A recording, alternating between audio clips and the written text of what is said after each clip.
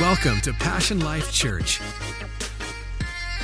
So glad that you're here. So glad that you're joining us online. I know that a lot is happening in this season because it's a busy season, but I got to tell you, we have to remember what the main reason for this season is to honor our Lord and our Savior, the King of Kings, Jesus Christ.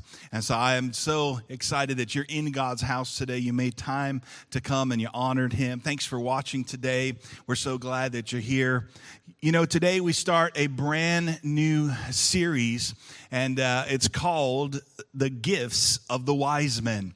And I'm going to go through their gifts, and I think that it's going to bless you today. If you have your Bibles, turn to Matthew chapter 2, verse 1. I love Christmas. How many of you love Christmas? I love Christmas. I love the decorations. I love the movies. I love the wonder. I love the sentimental feelings. I love being with my family. I love seeing the face of my son when he opens up the gift that I gave him, and then he plays with the cardboard box instead of the gift that I give him. How do you know what I'm talking about today? And I love all of that. But one of the things, and I think it's what I love the most, that at this time, the whole world right now is focusing on goodwill toward men. The whole world begins to put their focus on joy to the world, hope, a thrill of hope. I love that. And my church family, can I just be honest? The reason that is all made possible to you and to me is that because we have a Savior that has been given to us. You know, Luke chapter 2, verse 11 says this, "For there is born to you," everybody say to me, that's personal, to me, this day in the city of David, a Savior who is Christ the Lord. My church family, I'm telling you in this season, I just pray that we don't just celebrate the Savior, but that you and I would experience Him. We were given a Savior in a baby child, but my church family, saving is what He does, and He's still doing today. He is still our Savior. In every area of our life, He is still saving today. How many of you have experienced His saving power? I have. And as we look at this Christmas story, I think it's easy to just look and see this cute, picturesque picture of a nativity and gloss by it and not really understand what happens or think that it's some magical thing that Disney put together. My church family, Disney could not put this together. Only God can put this together. And when we look at this Christmas story, I just want to remind us that these are real people, real lives that were changed, real sacrifices that were made, and people who really encountered and experienced God. This is what this is about. And through their obedience, they did what was spoken over their lives. The angels spoke to them, and they actually did what the angels spoke. The word of the Lord that was spoken to them, they did. And you know what? They encountered the very presence of God. And so today I want to focus on these wise men and their gifts. And why are their roles so significant? I think you're going to be blessed by this. Matthew chapter 2, verse 1. Have you found it? It says, "Now when Jesus was born in Bethlehem of Judea, in the days of Herod the king, behold, there came wise men." Everybody say wise men. "There became wise men from the east to Jerusalem, saying, 'Where is he born, the King of the Jews?'" I want you to say that with me. Say King of the Jews. That's going to be important today. "And it said, 'For we have seen his star in the east, and we have come.'" Why did they come? Watch. "To worship him. And when Herod the king had heard these things, he was troubled, and all of Jerusalem with him. And when he had gathered all the chief priests and the scribes and the people together, he demanded of them where Christ should be born. And they said to him, 'In Bethlehem of Judea. For thus it is written by the prophet, And thou, Bethlehem, in the land of Judah, art thou least among the princes of Judah. For out of thee shall come a governor that shall rule my people.' Then Herod went and had privily called the wise men, inquired of them diligently, what time did the star appeared, and he sent them to Bethlehem and said, go search diligently for the young child. Everybody say young child. That's going to be important today.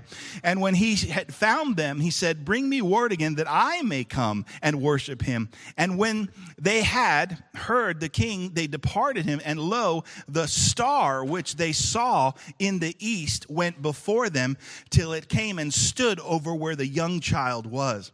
And when they saw the star, they rejoiced with exceedingly great joy. Somebody say joy.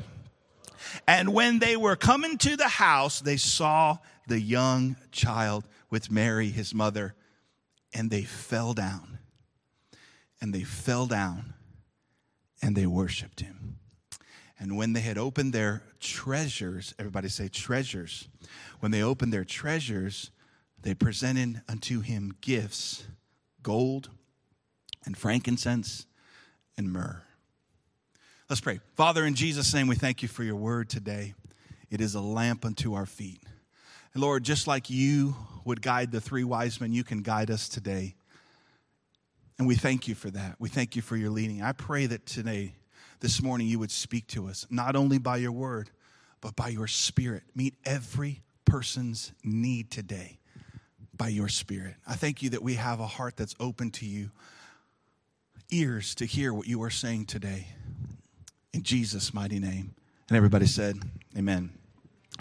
You know, it's the Christmas story, and I believe it's so easy to just read these and kind of gloss over the significance of these moments in these people's lives. You know, the wise men are such a popular part of the Christmas story. You see Mary and Joseph and Jesus, and then you see shepherds, and then you see these wise men. And if I can, for just a little bit, I want to give you a little bit of history. I don't believe that we should come to church and it should be a history class. That's not my style of teaching, but I think it's appropriate sometimes to understand what we're reading and what people went through and how they got what they got. Can I hear a good amen today? And these wise men were such a popular part of the Christmas story that historians, even non-biblical historians and biblical historians, studied them. And the truth be known, legends have grown about these men. What you find is if you study the wise men, people wanted to be associated with them. You know, the history tells us that even Marco Polo went to visit their graves because these men had such significance. The Bible does not mention their names, but history and those who studied history tells us in the 6th century, in the 500s, that these men were given names and descriptions. One was Melchior, and he was described as an elderly man with a long beard. Then there was Caspar. He was a young, beardless Indian man. And then probably the most famous of the wise men were Balthasar, who was a black Arabian man. And I think this is all going to make sense to you in just a moment why I'm saying this. Because the Babylonians and the Persians actually gave these men their name. It wasn't a self-titled that they say, I am a wise man. That's not how it came about. They didn't come about looking and saying, look at me, I am so wise. There was actually a title given, listen, to rich, great, influential men. And it was given to them by the Persians and the Babylonian. In Arab, the word wise men means magi, rich, powerful, great men. And I love this as I study the Christmas story. Here's what you see. You see God drawing people to himself, drawing people to the Savior. Who did he draw? The first people that he called to himself were the shepherds. If you know anything about shepherds, they were the low of the low. They were the lowest of the social status. They were the poor. God called the poor.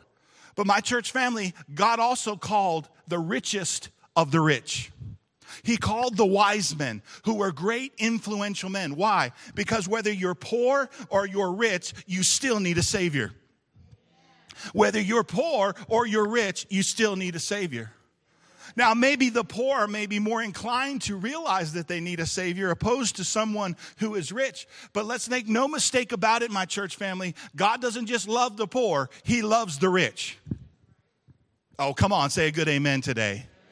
He loves the rich as well because they both need a Savior. He calls every one of us, every social status that somebody may have, he calls them because they need a Savior. And the Bible tells us what the motive of these wise men was. And the motive, they didn't come to see the wonder, the spectacular, the show, the angels. They didn't come to see the show. They came to worship. As a matter of fact, when they arrived, the show was all gone. History tells us that it took them 2 years to get from where they were in Arabia to Jerusalem. So Jesus was probably about 2 years old at that time. And their motive, this is so important, was to worship the King of the Jews. Why is that important? Because history tells us that if they were from Arabia, then they would have been descendants of Ishmael. Ishmael was a descendant of Hagar, and Sarah's child was Isaac, who was the promised child, who through Isaac, the lineage of Jesus would come. And if they were indeed from Arabia, this means that they were descendants of Ishmael who were taught to hate the descendants of Isaac. Why is that important? Because here's what I realize, and it's interesting to me. It says this to me, that if you're going to encounter the Savior, if you're going to experience him the way that God wants us to experience him, there's going to be times in your life where you're going to have to confront things that were taught to you as a child. You're going to have to confront agendas. You're going to have to confront cultural ideologies. You're going to have to you're going to have to confront different belief systems if you're going to experience intimacy with God. And they didn't let their background stop them from understanding that they needed a Savior. And the Bible says that they were going to worship the King of the Jews, who in reality really wasn't their king, but they made him their king. And it says, the Bible uses the word Christ, the King of the Jews. The word Christ in the Greek means the Messiah, the anointed one, and his anointed. As I kind of dug deep a little bit into this word Christ, do you know the word in the Greek actually means this, anointed and his anointing? But listen, Jesus, it says, was empowered by the Holy Spirit to accomplish all. Everybody say all. To accomplish all of his divine plan. That merely ministered to me. Because God's divine plan can be accomplished, all of it. So anything in your life that you are facing, God, by the power of his Holy Spirit, can accomplish it in your life. He who began a good work in you will finish it till the day of Jesus Christ. Come on, somebody.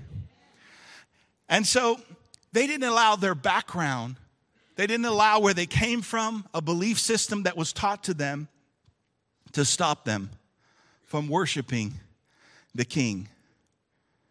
You know, when we talk about worship, some people could say worship is a song. Oh, Pastor Phil, I put on my favorite worship song. Do you know that it is possible today to put on your favorite worship song and not worship? Do you know that it's possible to come in this room where the presence of God is thick and not worship? And so I thought, what does it really mean to worship? Because this was their motive. Their motive was to worship. And in the Greek, in the Bible, when you look at the word worship, it means literally to kneel yourself down, to lay prostrate on the floor in reverence. Listen to this. In homage of a person or being that is superior to you. Superior to you. My church family, can I just, with all my heart, can I tell you why some people can't worship? Because they believe that no one is superior to them. In their own mind, I call them legends in their own mind. There is not a God, they are God. I lived this way till 19 years old. I was my own savior. I was my own provider. I did everything. Right? There was nobody superior to me until at 19 years old, I got down on my knees ready to commit suicide because I was so unfulfilled.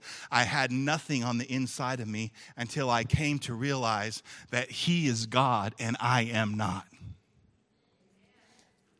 But to bow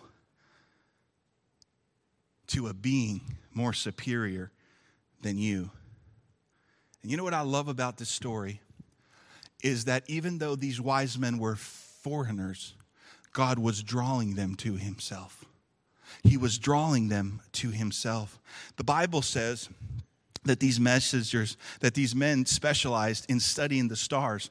It was astronomy, not astrology. They studied the stars. And the Bible says in verse 2 that they had seen his star in the east. Now, there's a key here. I think it's so important. The wise men observed the stars, but they understood what they saw. Let me say that again. They saw the star, and then they understood what they saw. And again, here's another principle that we've been teaching in this church. God uses what you have in your hand to lead you to what he's put in your heart. God used what they already knew, and was drawing them with the knowledge that they had to himself. That's what he does.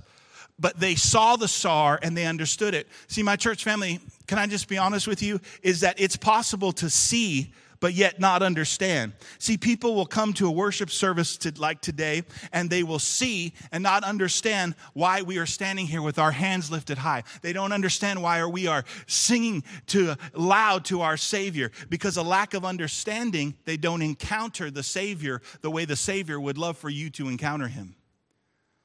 Is this history okay with you this morning? It's building up to what I'm about to say. And I want to suggest something to you. It's possible to see and not understand. And here's what I want to suggest. I want to suggest to you that many people saw the star. Many people. It wasn't a hidden star. My church family, Herod, saw the star, but he didn't understand. The Sadducees and the Pharisees saw the star, but it did nothing for them. It's interesting to me because when you look at the Nativity, I've never seen a Pharisee or a Sadducee at the Nativity. Wherever you buy your nativity at Target or Walmart, do you ever open it up and then, Mary falls out like, oh, baby Jesus just fell out. Catch baby Jesus, don't want him to fall, right? And then Joseph falls out and the wise men and the shepherd. Have you ever shaken the box and then a little Pharisee falls out? No, you never see a Pharisee. You know what? You never see a Sadducee at the nativity. And I have an idea why you never see a Sadducee at the nativity, because they were sad, you see.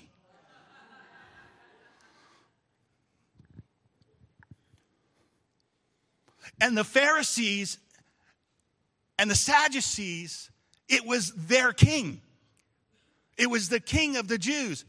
They saw the star, and what would be a one-day's journey for them to come down in worship, they would not do.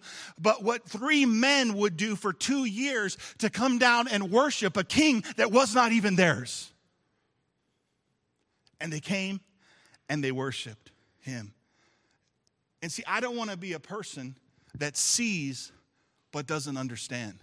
And that should be our prayer. God, please don't let me go through life not understanding what I see and what you're showing me. Come on, is this good this morning?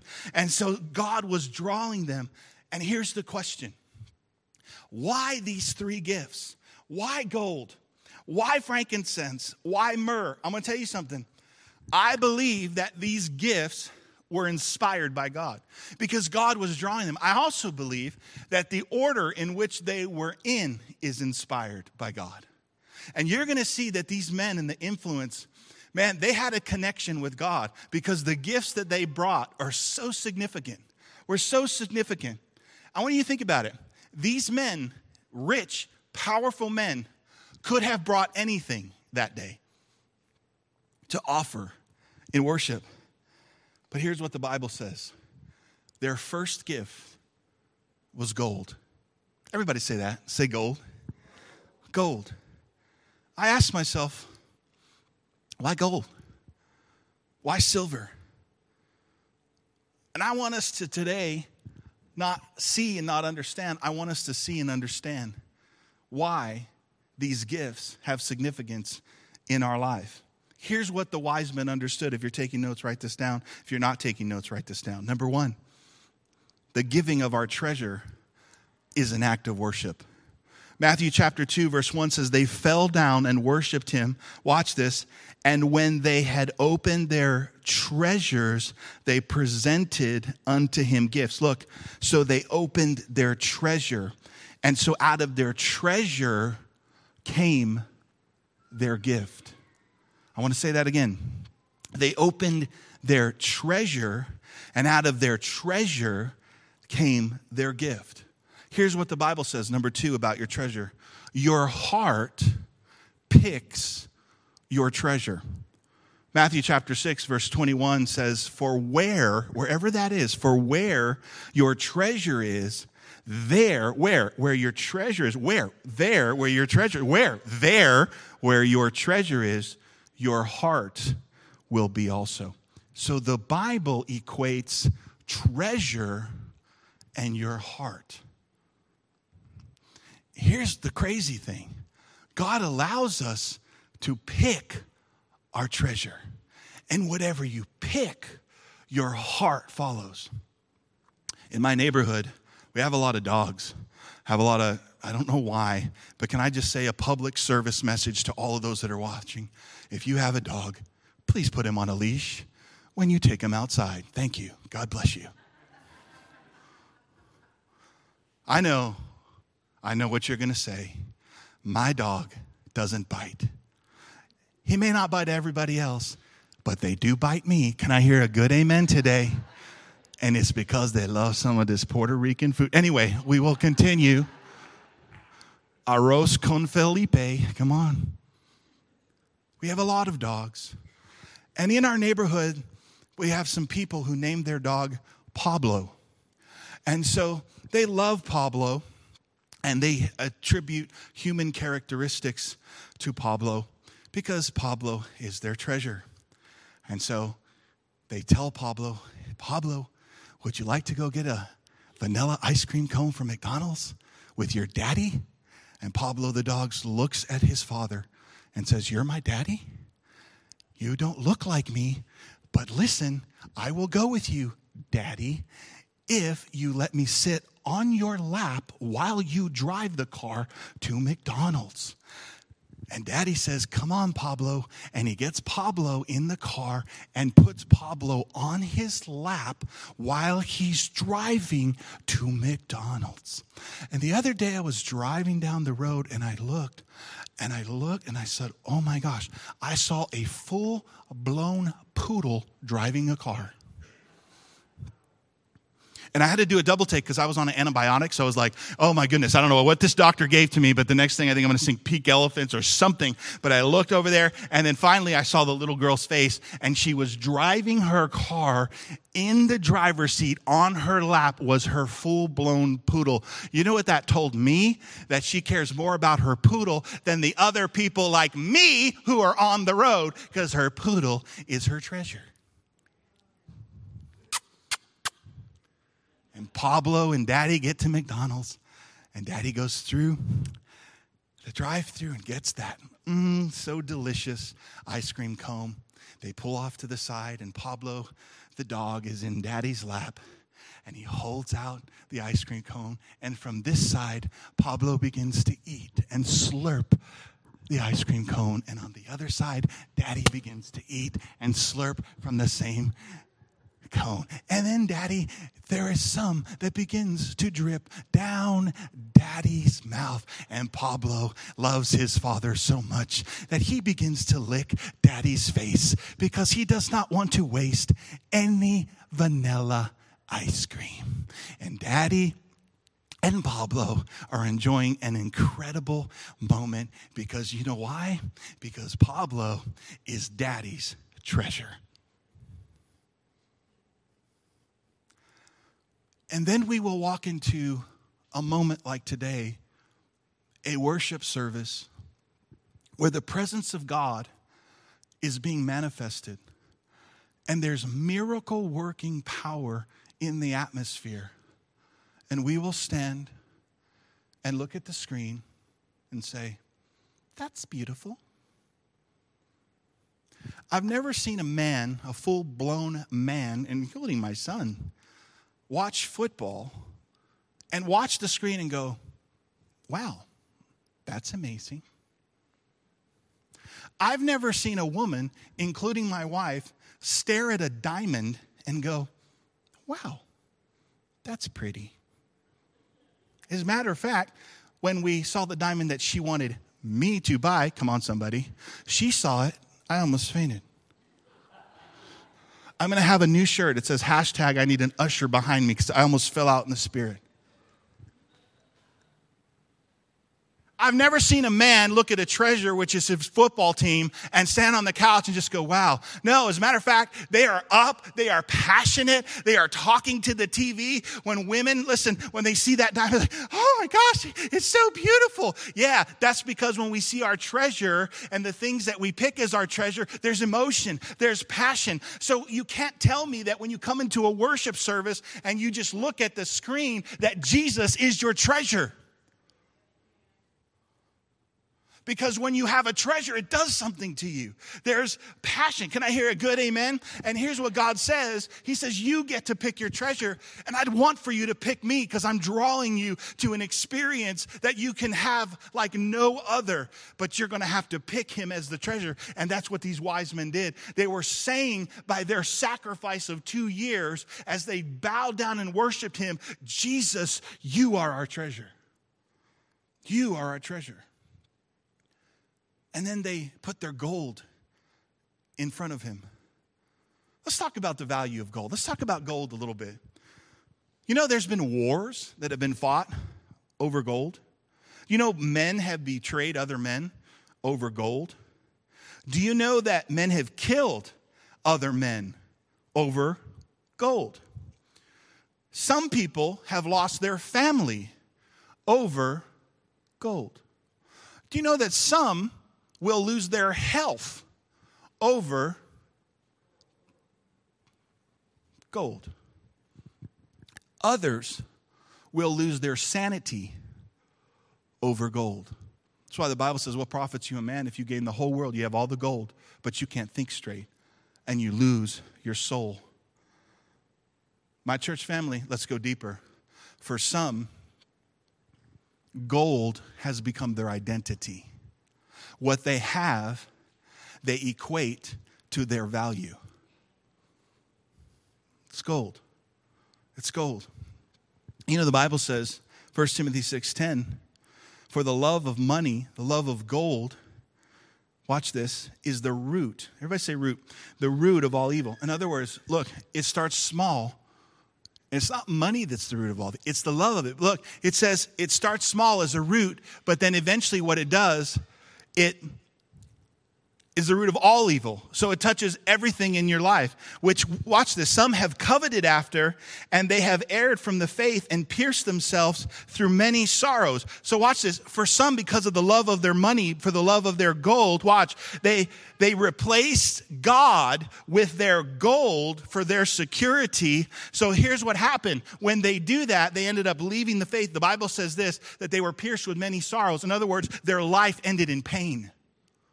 That gold has the power to lead you astray from God if you love it. You know what's interesting about loving money is that money never loves you back. Have you noticed that? It never loves you back.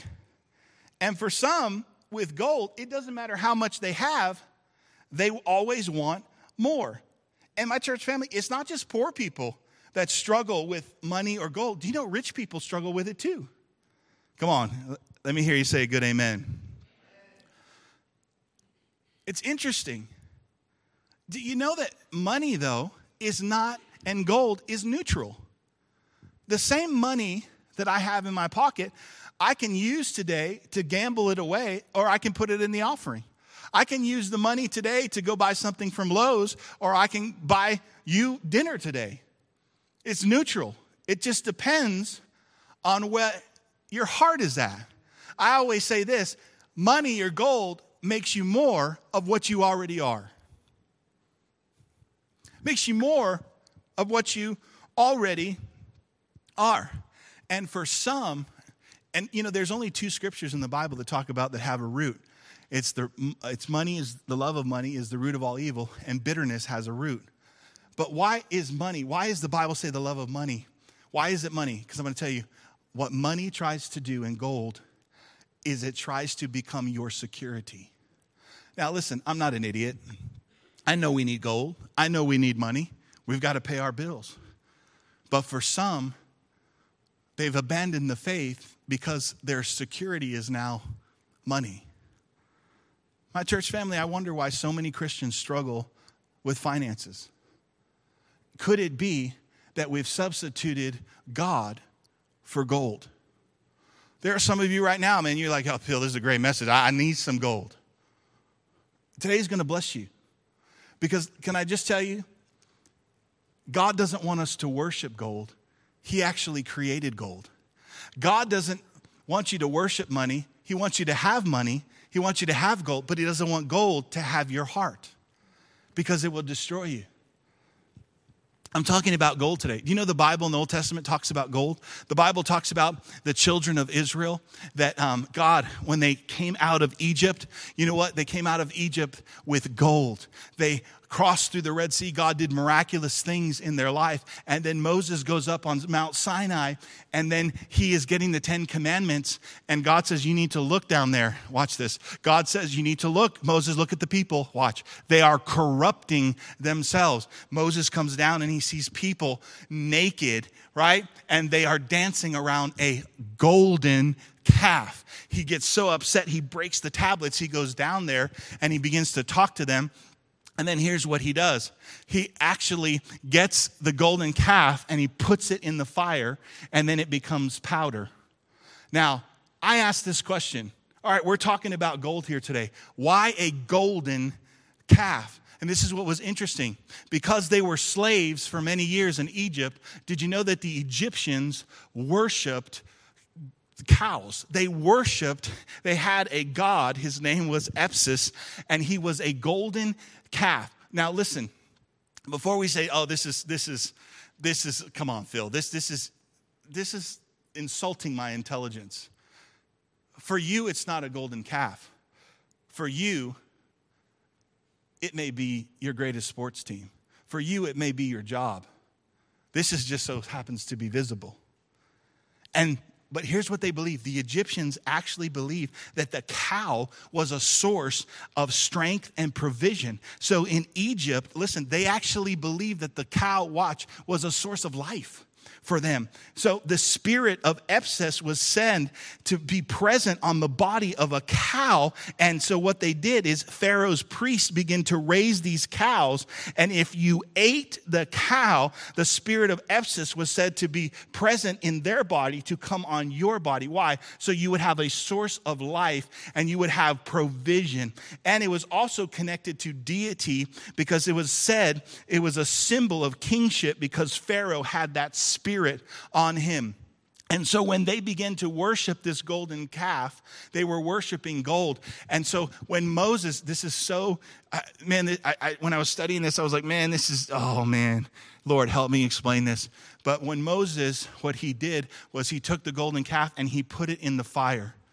Can I just tell you, whatever you worship, if it doesn't come out of the fire, it's not worth worshiping. It disseminated in the fire. Everything they worshiped was gone in a moment. It's interesting. We can worship money. I was talking to somebody this last week, and they were telling me how the last 2 years, they lost thousands of dollars in their 401k. Thousands like this in the fire. Gone. Gone. And so what Moses does is he puts it in the fire, and it turns into powder. And then he tells the children of Israel, here is the powder of gold, and he put it in the water. And you are welcome to drink of the gold powder. Theologians believe that Moses was testing them to see if they wanted to drink of the gold water because then he knew whose heart would be with God and whose heart would not. And so the children of Israel, some of them, not all of them, began to drink the gold powder. Began to drink because they thought in drinking the gold powder that they would have provision. Isn't that how we do sometimes in our life? We think by worshiping money that money is our provision. My church family, here's what I learned from this. You will always drink of the well of what you worship from. And you know what the Bible says? Those that drank the gold water all died and never made it to the promised land. Worship gold. You know what's funny is when I was reading this, I was reminded what God said. He said, I own the cattle on 1,000 hills. You're worshiping a cow? I've got millions of them. But why are you worshiping the cow and not worshiping the God who can give you the very cows and the one who created the cows? Can I hear a good amen today? But our focus is off. My focus is off. Pastor Phil, I need gold. No, you need an encounter with God because God has the gold. Are you ready for this? There's another mention of gold in the Old Testament. Watch this. This really, really encouraged me. There's a scripture in Genesis chapter 2, verse 11, when God created Adam. He took Adam, because there's different rivers in the Garden of Eden. He took Adam down the river that led to gold.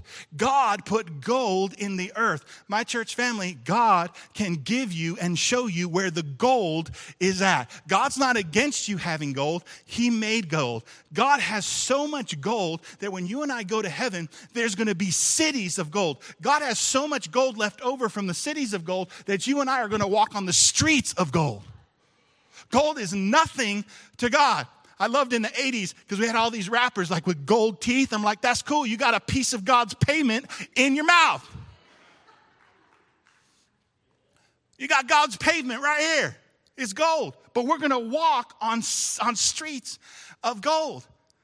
Now, I think, this is my personal opinion, when God was showing Adam, like, hey, Adam, here's the gold. Here's where it's at. I don't think Adam was interested in it. But I think God was like, Adam, I'm showing you where the gold is because I'm about to create Eve. And she wants to know where the gold is. Come on, ladies. I gave you a good opportunity to say amen, and you didn't take it. I can't wait for you. God showed Adam where the gold is.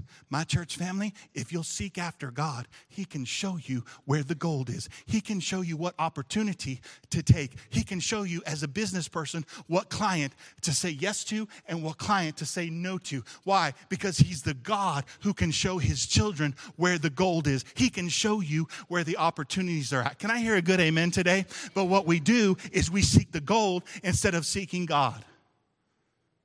And He showed Adam where the gold was. You know, as I close today, the Ark of the Covenant in the Old Testament was a piece of wood.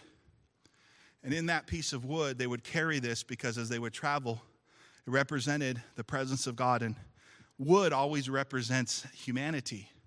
And so in the Ark of the Covenant was Moses' 10 tablets, which was the law, and the law always reminds us of our humanity.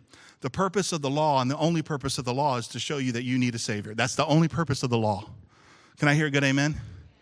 The law tells you don't commit adultery, but the law doesn't tell you to love your wife. It tells you what not to do. It exposes humanity. So in the Ark of the Covenant, it's covered with wood, right? And then in it is the 10 Commandments that reminds us of our humanity. Watch this. But then it's covered in gold. Everybody say gold. Because gold also represents deity. It represents deity. So here's what the Ark of the Covenant tells us, that us as humans, God always knew that we would need a Savior. That represents the wood of the ark. But then God would cover us with gold, the gold that is on the Ark of the Covenant. Do you know that the top of the Ark of the Covenant with the wings is called the mercy seat? God would know that with His deity, His goal was always to cover a sinful humanity with His mercy. You can seek after gold, but that's not going to save you. It was always God's intent for Him to be your Savior. And not just on Christmas, but in every area of your life. It's been God's design to cover you. You need provision today? Seek God. He'll cover you. You don't have to. Everybody look at me. You don't have to work 4 jobs and lose your family for gold. The Bible says, the blessing of the Lord maketh rich, and it adds no sorrow to it. So when I seek after God and understand that I'm blessed, I can be blessed in every area of my life. I don't have to lose my health. I don't have to lose my faith. I don't have to lose my family. But my church family, a lot of us are so preoccupied with gold, we're losing a lot more than we think. Here's number 3 as I close. So when God becomes your ultimate treasure, our hearts become unlocked to experience him and receive from him. When your number one goal is gold, you are holding back aspects of your heart and you will not encounter intimacy with God. And here's what I found. The areas of your life that you hold back will end up holding you back from intimacy with God. For some people, the only reason why they can't encounter God, and listen, I'm saying this as a pastor. Let me pastor you. Some of you in this room, even when we're worshiping, it's tough because you're so focused on your bills. You're so focused on the gold. How is it going to happen? What do I need to do? Can I just tell you? Seek first the kingdom of God and his righteousness, and all of these things will be added unto you. Seek the God, and he will seek our God, and he will show you where the gold is. This is why what these three wise men did is so significant. This is why what these three wise men today we are giving because of their legacy. My church family, when they came to Jesus, they bowed down and they got their gold and they put it in front of him. And this is what they were saying. You are superior to us. We are great men of great influence, great stature, but you are superior to us. And this gold that we lay down is not our greatest treasure. Jesus, you are our greatest treasure. Mind you, it's a 2-year-old child. And these men are bowing down in worship, saying, this and our gold, all that we have, is not our greatest treasure. Even if I have achieved it in my business savvy and all the things that I have done to gain this gold, it is not my greatest treasure. Jesus, you are my greatest treasure. When you say that, you experience levels of intimacy with God that once you do it, it's addictive. You don't want anything else to rule your heart but him. If God doesn't rule your heart, does it hurt God's heart? Yes. But the person it hurts the most, like God told Moses, is they are corrupting themselves. It's not the devil. It's not society. It's my choice of my treasure. This is why they were called wise men, because they knew who their greatest treasure was. In my church family, I prayed this week because this is a breakthrough message.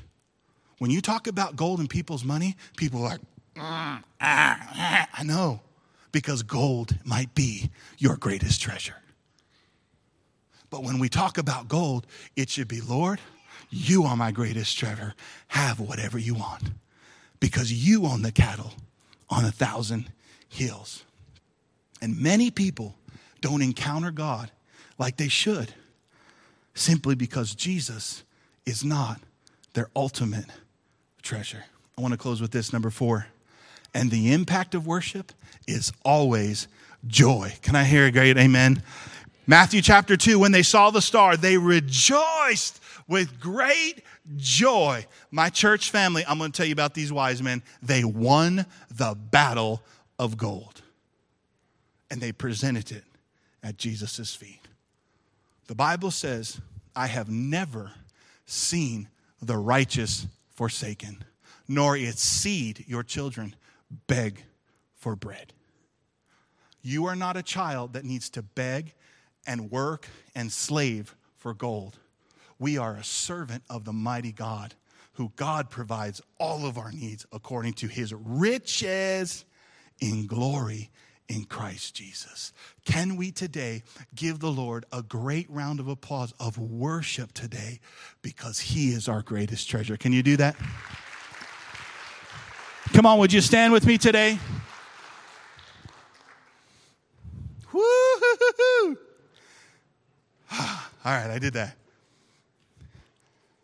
You know how it is? You know how hard it is to talk to people about their money? The only thing worse is to talk to people about their dogs. It's the only thing worse in California. I'm playing with you. I want you to bow your heads this morning as we pray.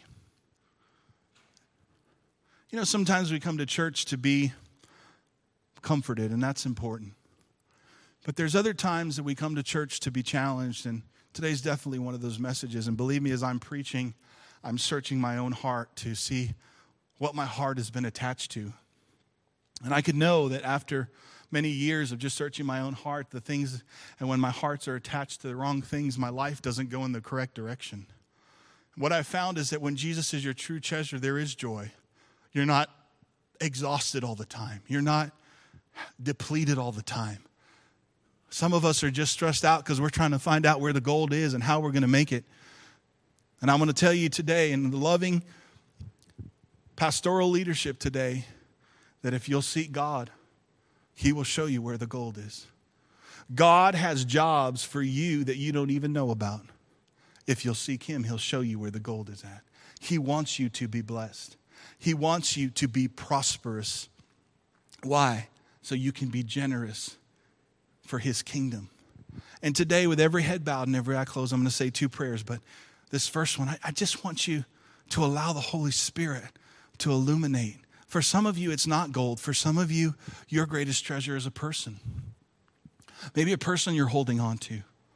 Maybe it's a hurt.